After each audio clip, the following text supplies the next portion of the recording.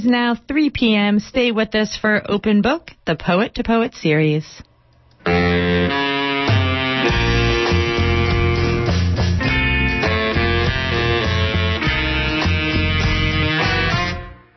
Welcome to the Poet to Poet series. I'm your host, Dina Serrano.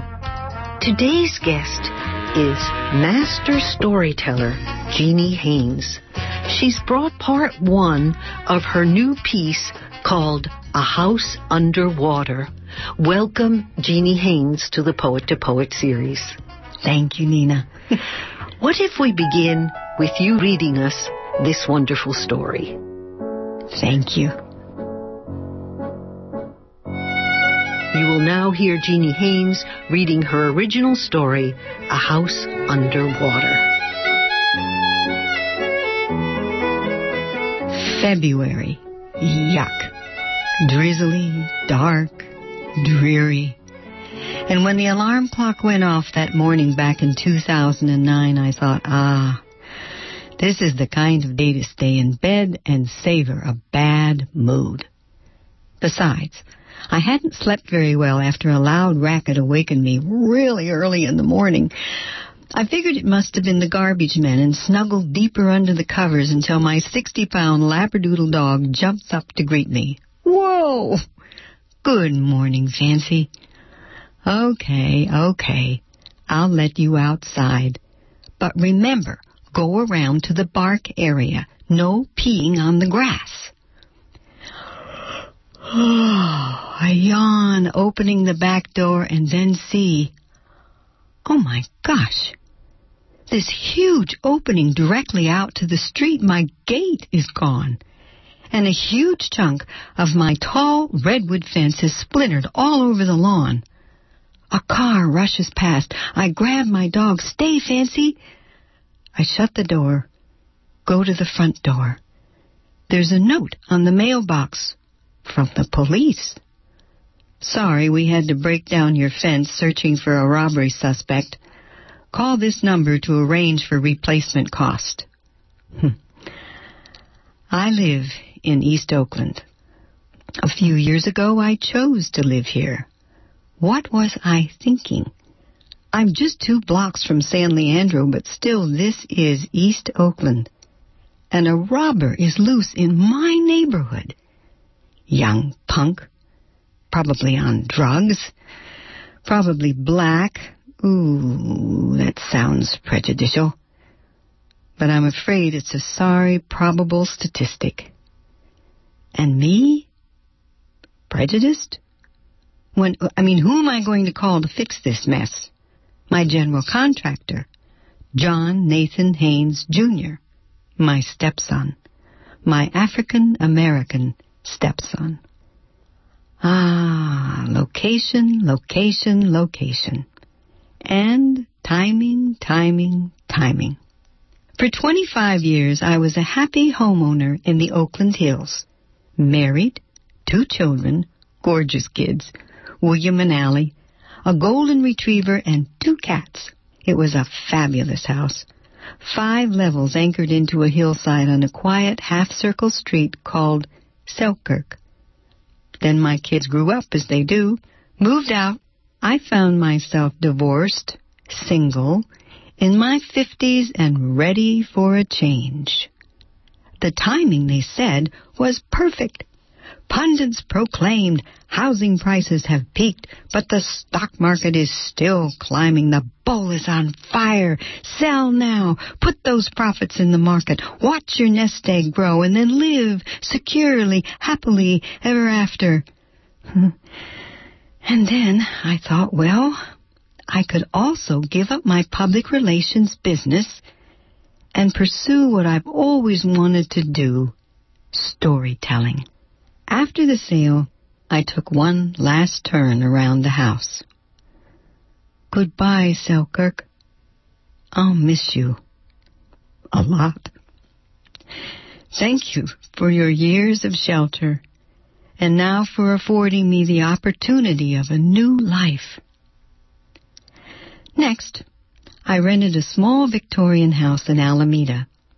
And shortly after, my son William and his dear fiancée Gwen rented a little cottage behind me.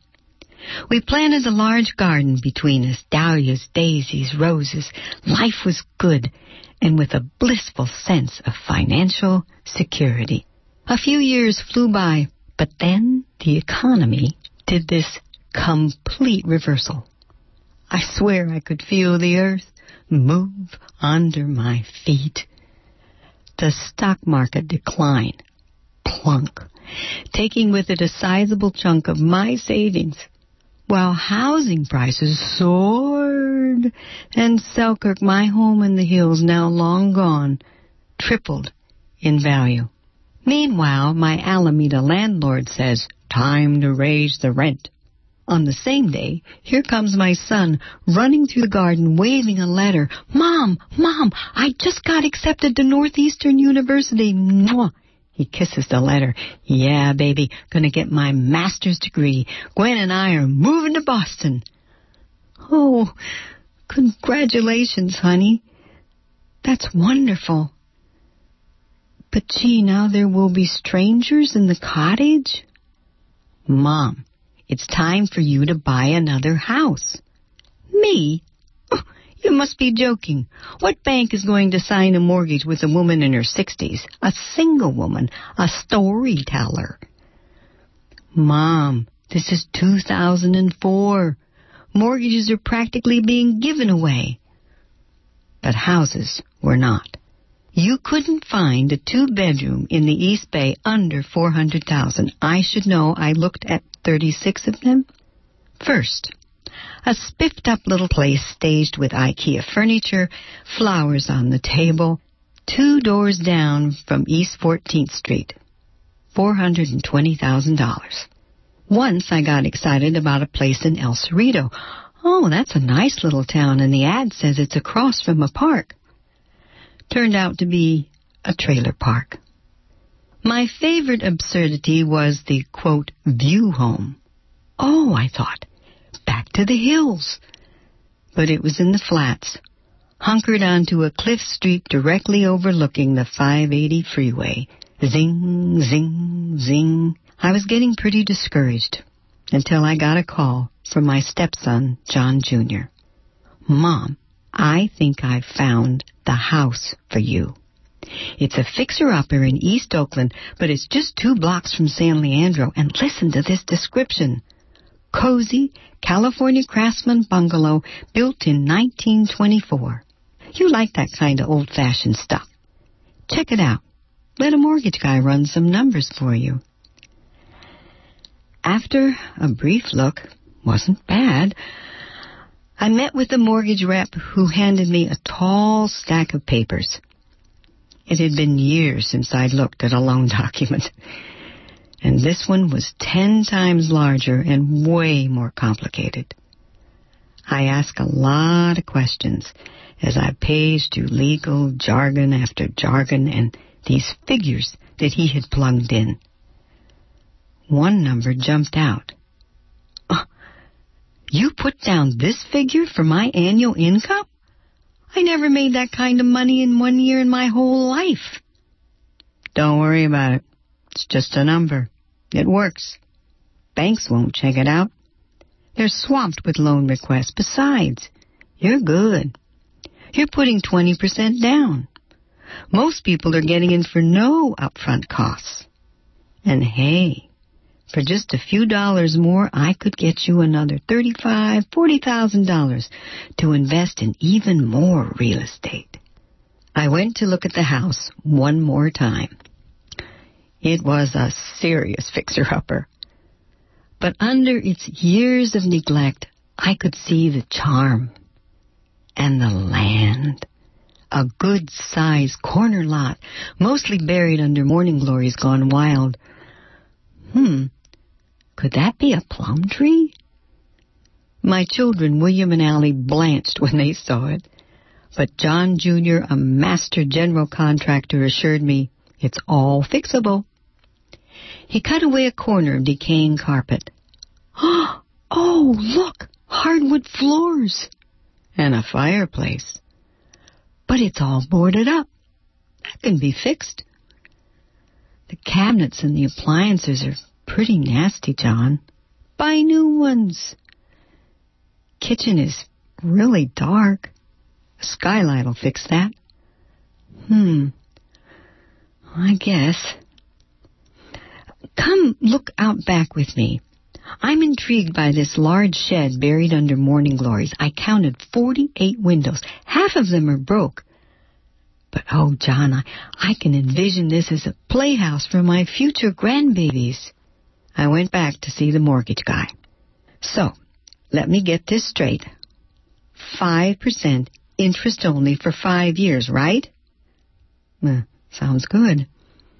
And then I pay an adjustable interest rate based on the LIBOR index, whatever that is, and eventually start paying down the principal, of course.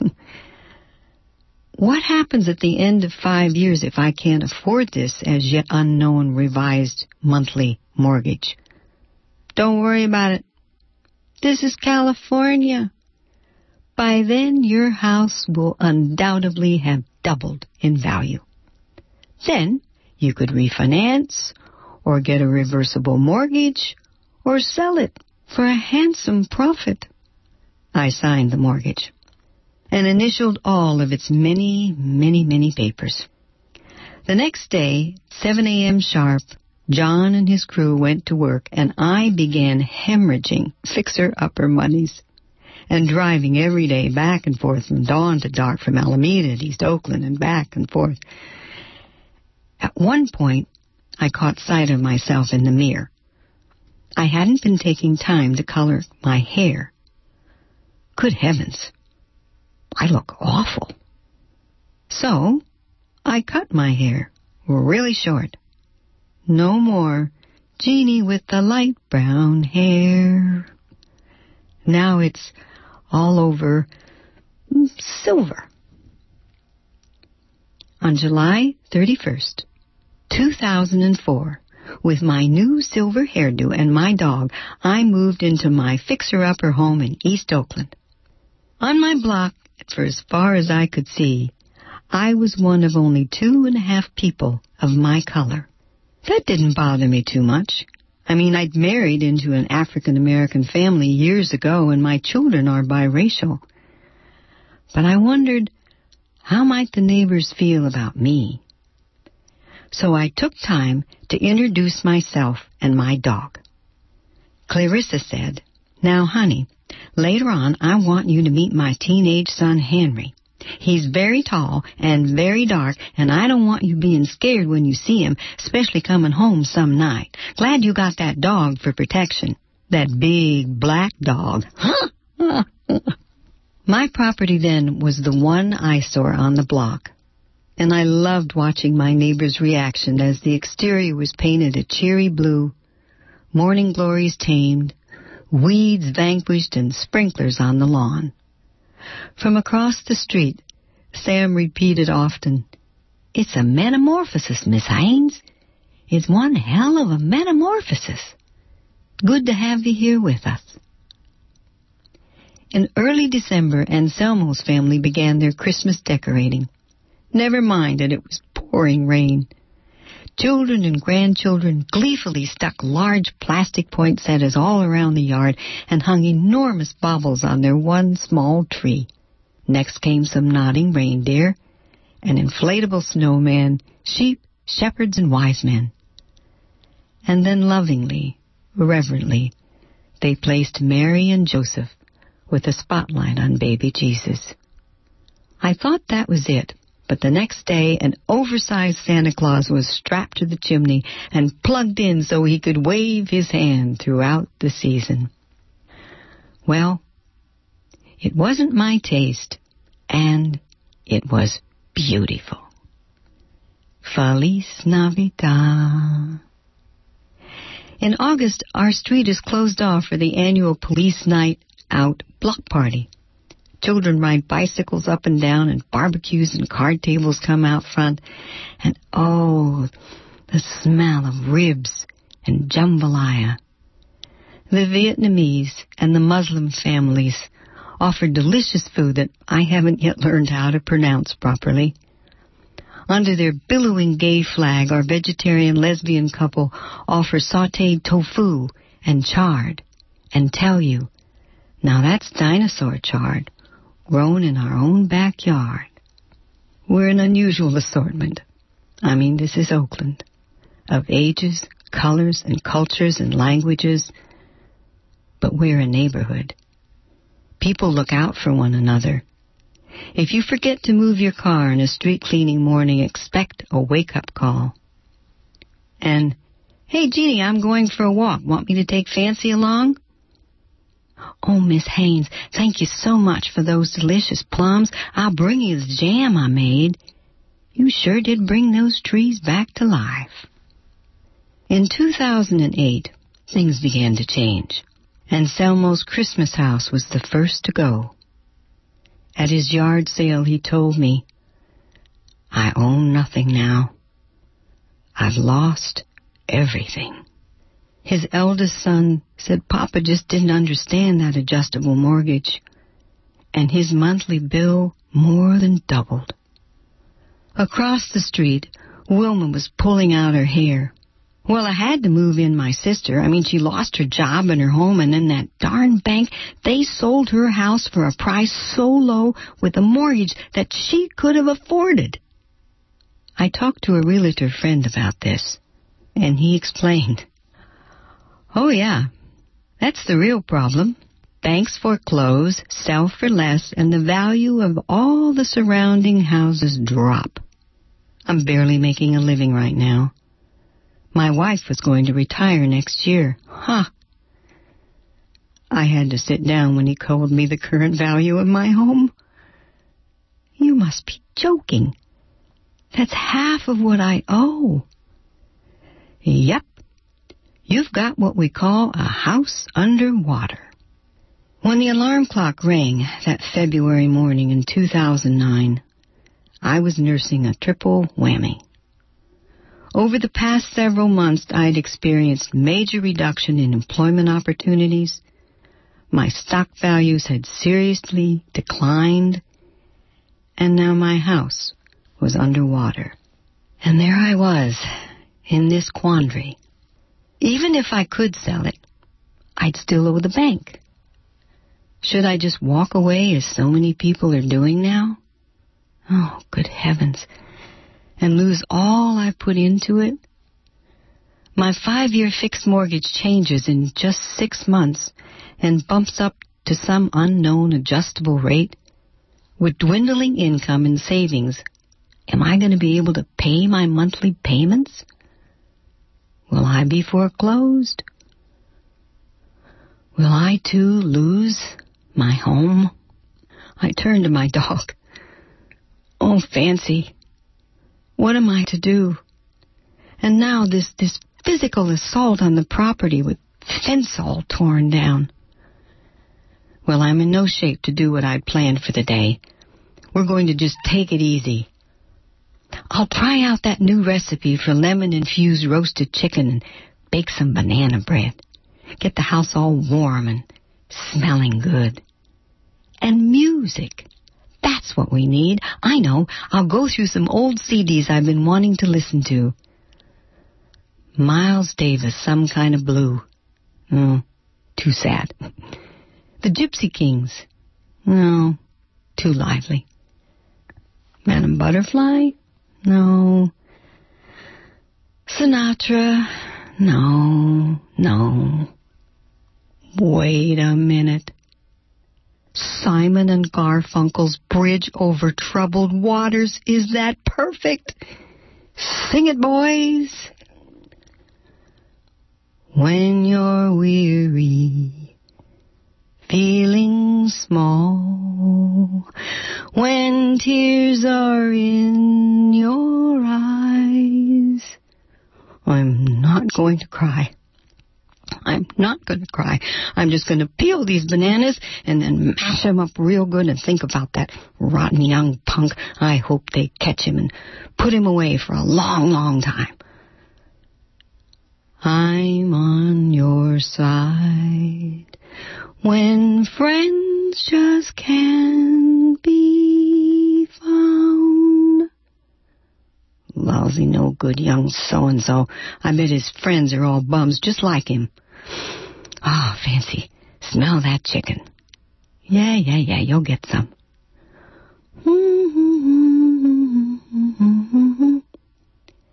And then I began to listen to the lyrics that I'd forgotten. When you're down and out, when you're on the street, when evening falls so hard. Is that where he lives? Are the streets his home? How desperate must a man be to commit robbery? Risk going to jail. Is that where he'll sleep tonight?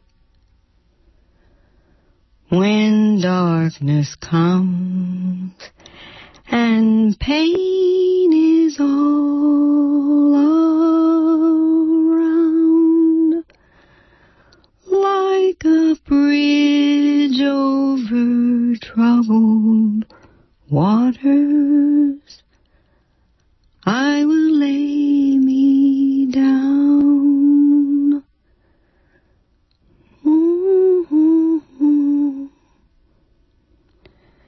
And then the tenor of the music began to brighten. Sail on, Silver Girl. Hey, Fancy, listen to that. That's me, Silver Girl.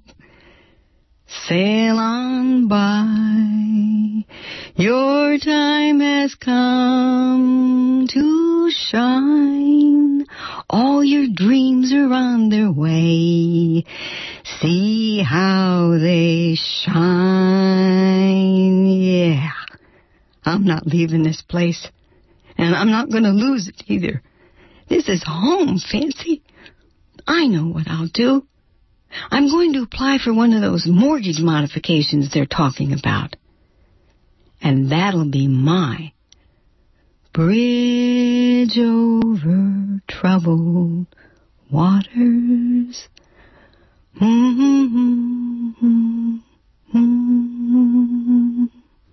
You just heard Jeannie Haynes reading her original story, House Under Water, Part 1.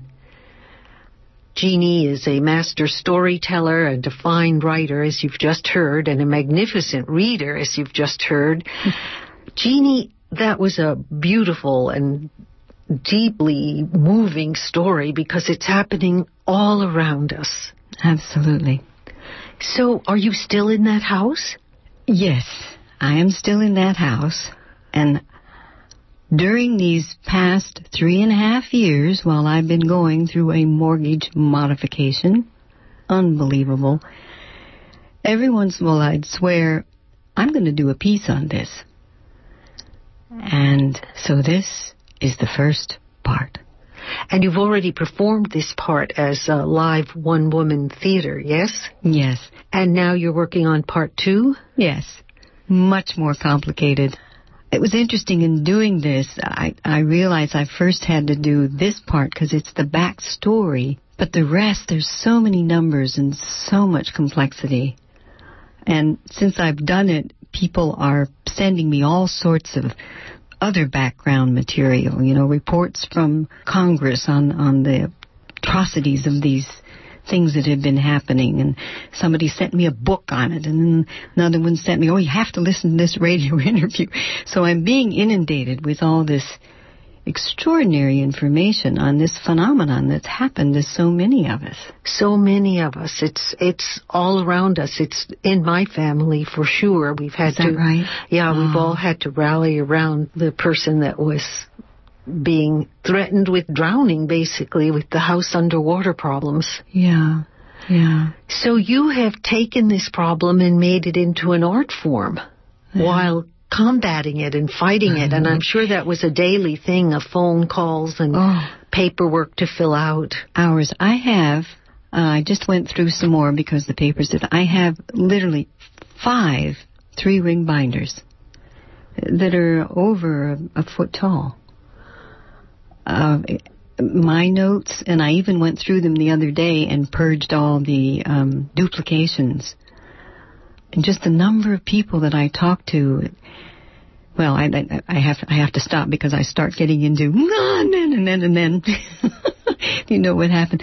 But also in doing this piece, I realized how much it was not just my story and not just a universal story. I mean, this is happening around the world as well.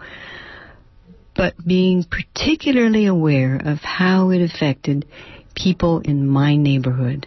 As one young man said to me, well, at least you know how a system works. You know what to say. You know how to write combating reports. I know in teaching my class in storytelling for adults, one lovely woman, she was going through it and we were kind of exchanging horror stories. And then one day she said, I just can't do this anymore. She moved back with her 2 children to her mother's place somewhere back east. I mean, those stories are just, they're really awful. It's really an amazing story. Well, we're looking forward to hearing part 2. And is there a part 3 forthcoming?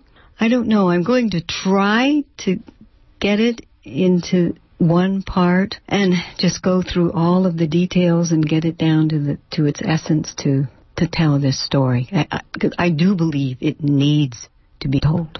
Well, you've done a wonderful job. This has been Nina Serrano, and my guest today has been master storyteller Jeannie Haynes.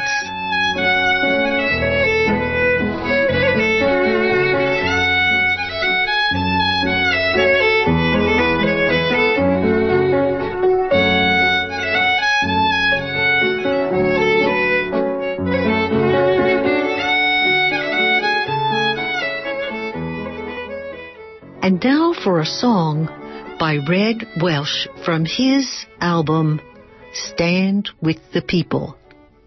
The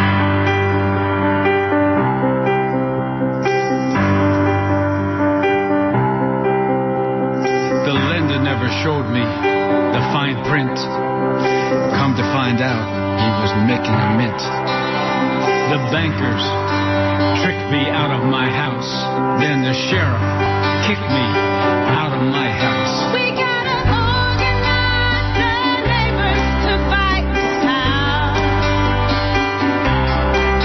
We gotta organize each other to seize the hour. Gather together, the brothers and the sisters, send a message down the line. Hear me, mister, calling out around the nation. The freedom train, leaving the station. Get on board, all the brothers and the You just heard Stand with the People by Red Welsh, which you can find at www.redwelsh.com, except Red is R-E-D-D, redwelsh.com.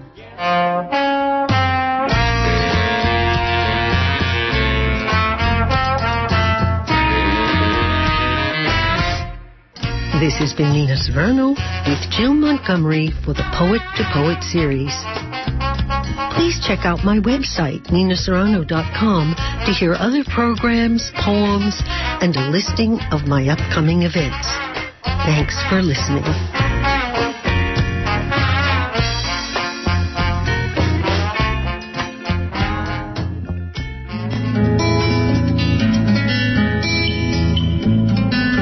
Freedom fighter for prisoners' rights and racial justice, feminist studies director, former candidate for U.S. Vice President, and author of the new book, The Meaning of Freedom and Other Difficult Dialogues. That's Professor Angela Davis. On Wednesday, April 17th at 7 p.m., Angela Davis will speak at the First Congregational Church of Berkeley, 2345 Channing Way at Dana, in commemoration of Palestinian Prisoners' Day. She'll be introduced by Palestinian journalist Ziad Abbas from Dheisheh refugee camp. This benefit for the Middle East Children's Alliance is wheelchair accessible and co-sponsored by KPFA. Tickets are $15 and $10, available at meccaforpeace.org, brown paper tickets, area bookstores, or call 510-548-0542.